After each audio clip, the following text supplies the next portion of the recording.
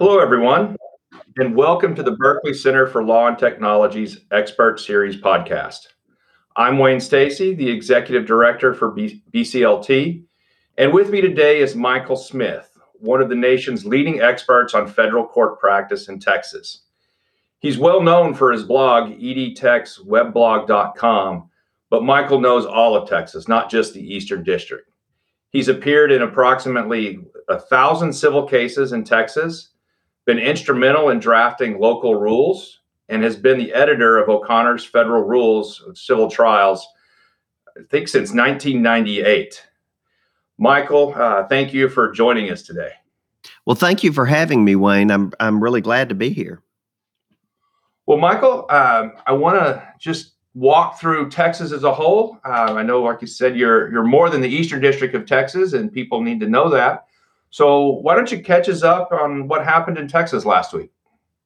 Well, probably the biggest thing that's going on in the IP litigation front in the last few days is we're all getting ready to head to Fort Worth tomorrow evening for the planning for the annual Eastern District Bench Bar.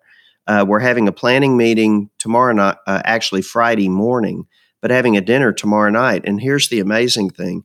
We're expecting 112 people live at the dinner and 120 people at the planning meeting.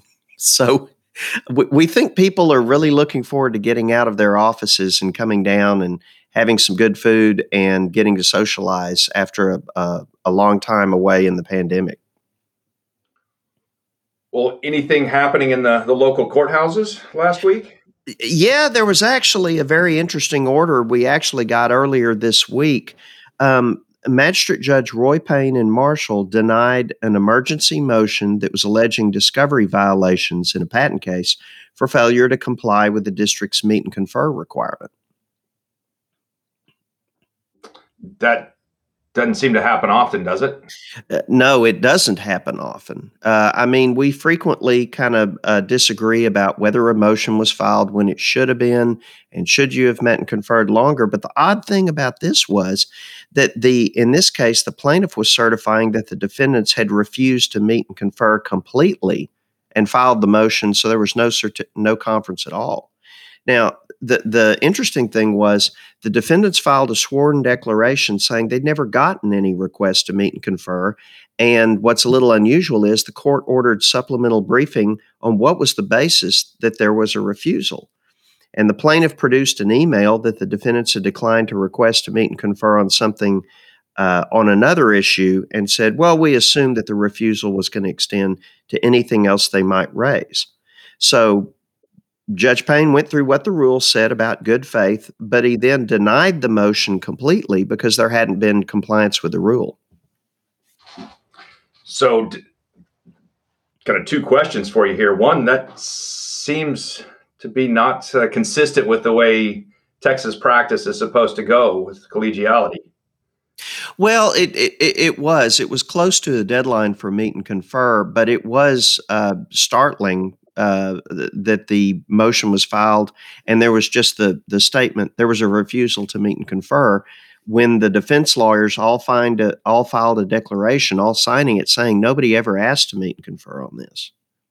Well, it seems like Judge Payne took it in relatively good humor compared to how he could have reacted to this type of kind of money wasting procedure. Well, he could have. He certainly could have approached it differently. He addressed it with, it was a relatively short order that just simply said that I'm denying the motion because there hasn't been compliance with the rule requiring a meet and confer before you come to the court on a discovery motion. Now, was that denial with or without prejudice? Now, that's the key. What was important here is that in a lot of cases, the court will say denied, go back and meet and confer. This is without prejudice to refiling. That language wasn't here. The denial was not without prejudice, so the plaintiff lost the substantive motion for failure to comply with the meet and confer requirement, and that is going to get people's attention. So a lot of us are going to be studying that opinion and making sure that we don't find ourselves in that same position in the future, which is a healthy reminder that you have to take the meet and confer requirement seriously. Well, moving to, it seems the most popular topic for the summer, COVID. What's going on in Texas right now with regard to the courts and COVID? Well, what's going on is different depending on which courthouse you're in and which district you're in. Some districts, the courthouses are still closed. Most of the courts I practice in, the courts are open, but the procedures are changing constantly. So, for example, in Sherman, I had a trial in April, and we were all fully masked, had all the usual protocols. By May, Judge Mazant let the jury vote on whether to require people in the courtroom to wear masks. He told them, "You'll be the one that decides how this case comes out. So I think it's fair for you to decide whether those the people in the courtroom who have been vaccinated are required to wear masks or not." So how did the jury vote? Well, the jury voted that people in the courtroom who had been vaccinated could not wear masks if they didn't want to. But what was interesting was that right after the judge read that result to us, we looked over at the jury, and all but one of the jurors were still wearing masks. So at that point, the two trial tables had to make the decision, well, are we going to take our masks off, or are we going to reflect what the jury is doing and continue to mask? So what choice did you make? Well, we had two different choices. I was at the table closest to the jury box, and we decided we keep our masks on all 2 weeks during the trial.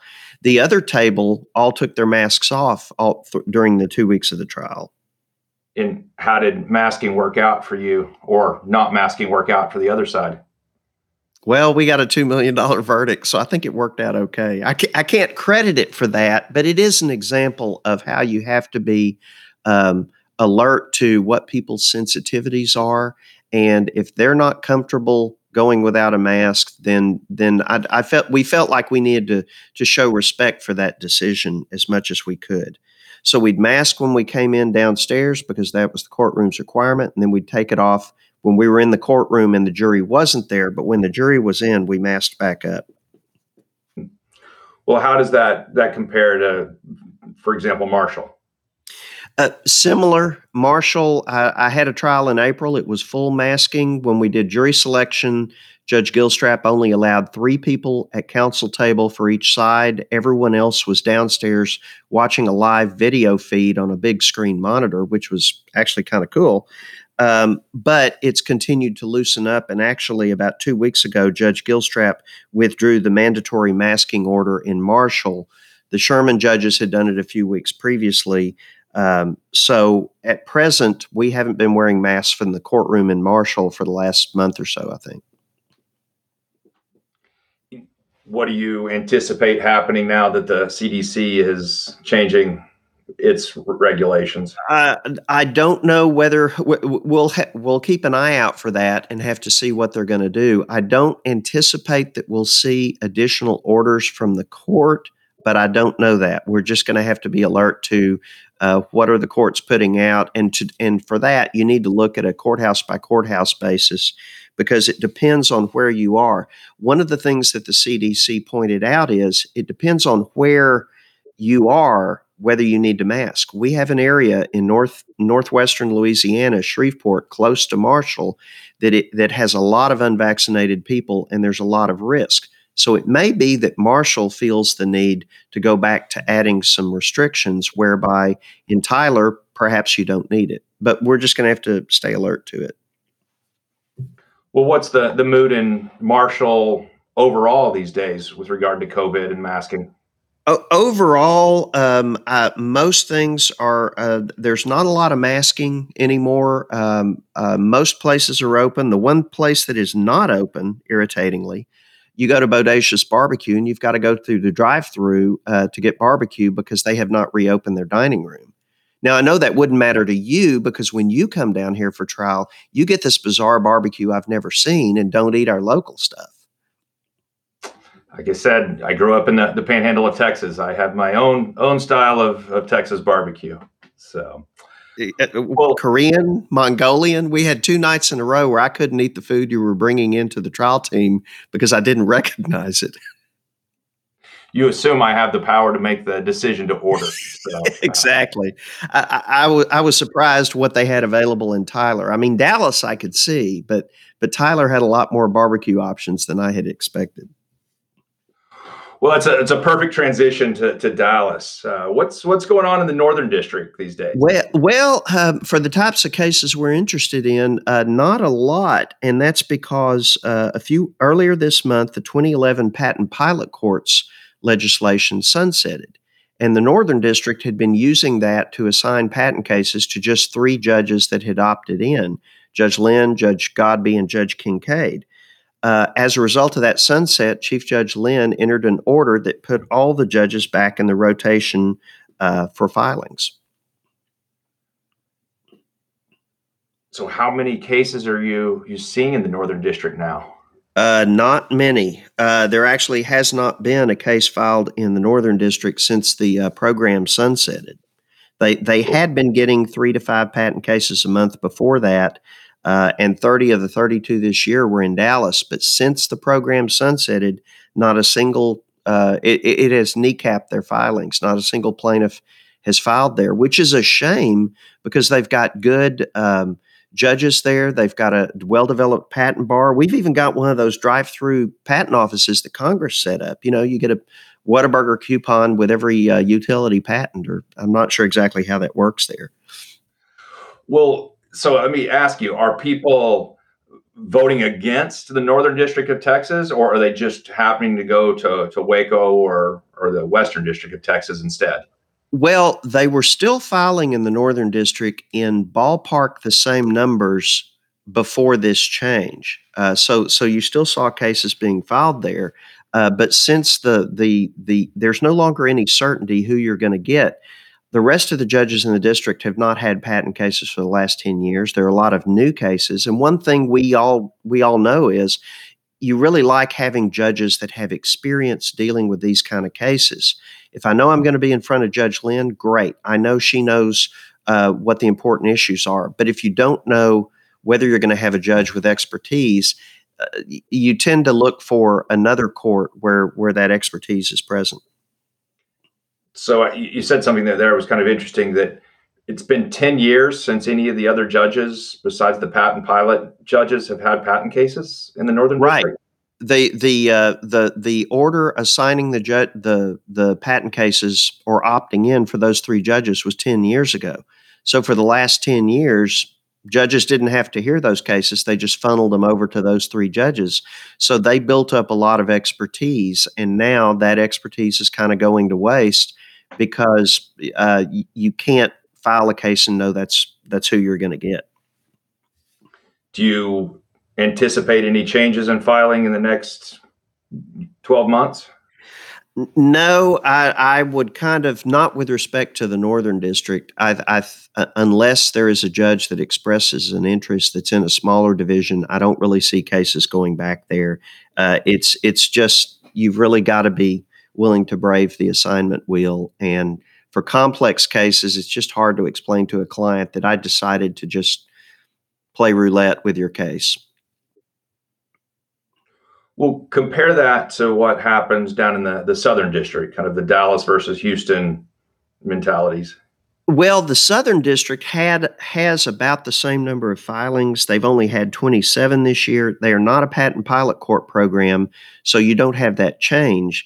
Now, you still only have one filing so far this month in the Southern District, so it's not a large number, but they at least, people who file in the Southern District never had to look at, well, we're only going to get these three judges, so they're used to the rotation.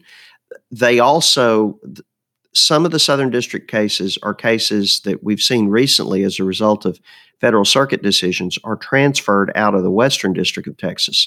So those Southern District cases may not always reflect a plaintiff's choice to file there. It may reflect a defendant's choice to try to get a case transferred out of Waco. And recently, some of those have been successful. Well, that takes us right to the Western District. Tell us what's going on there right now. Well, there's since we're talking about filings, the Western District has got 543 filings so far this year, and almost all of those are in Waco. But the big news in Waco this week is that they got approval for their magistrate judge position. Thought they already had a magistrate. Well, they do. They've got Judge Mansky. What's important about this is they got approval for a second magistrate judge position, which is we're pretty sure that's going to be primarily an aid to Judge Albright in managing all the patent cases there. So they've posted applications for that. So anyone that's interested in a magistrate position in Waco working patent cases, you're right down the street from the silos. You can go to Magnolia whenever you want. But that position is expected to come through early next year, and then that will give Judge Albright a lot of resources for. We expect, and he's told us previously, that position is going to be handling discovery disputes and a lot of pretrial issues. Well, Michael, can you kind of give us the overall view of how many cases are going into the Western District of Texas now, and how that compares to the Eastern District? Sure. The Waco right now is number one in the country in terms of patent filings. So far, they've got over 540 cases for the year in the district, and all but a handful are in Waco. Now, for comparison purposes, the second highest number of filings is Delaware with 483, and then the Eastern District is third of Texas is third with 261. Now, by comparison, all four California federal districts are combined for 260 cases so far this year. So Waco is up to, I think, in the ballpark, about 25% of all patent cases in the country so far this year. So Judge Albright by himself has more patent cases than all the judges in the state of California? That would be correct. It's an interesting place. They've had to come up with some interesting procedures there, and hopefully we'll get a chance to talk about some of those procedures and how they're changing. We have a meeting of Judge Albright's Patent Rules Advisory Committee later next month, so we'll see how things are going there and if the court is seeing additional need for rule changes or procedure changes. Well, it sounds like one thing's for sure, this new magistrate's going to be busy. I think that's absolutely correct. Perfect. Well, Michael, it was great to talk with you again, and then we'll catch up with you next week and see what cases are coming out that people need to know about. All right. Well, I look forward to it. Thank you for having me. Perfect. Take care, Michael. You too.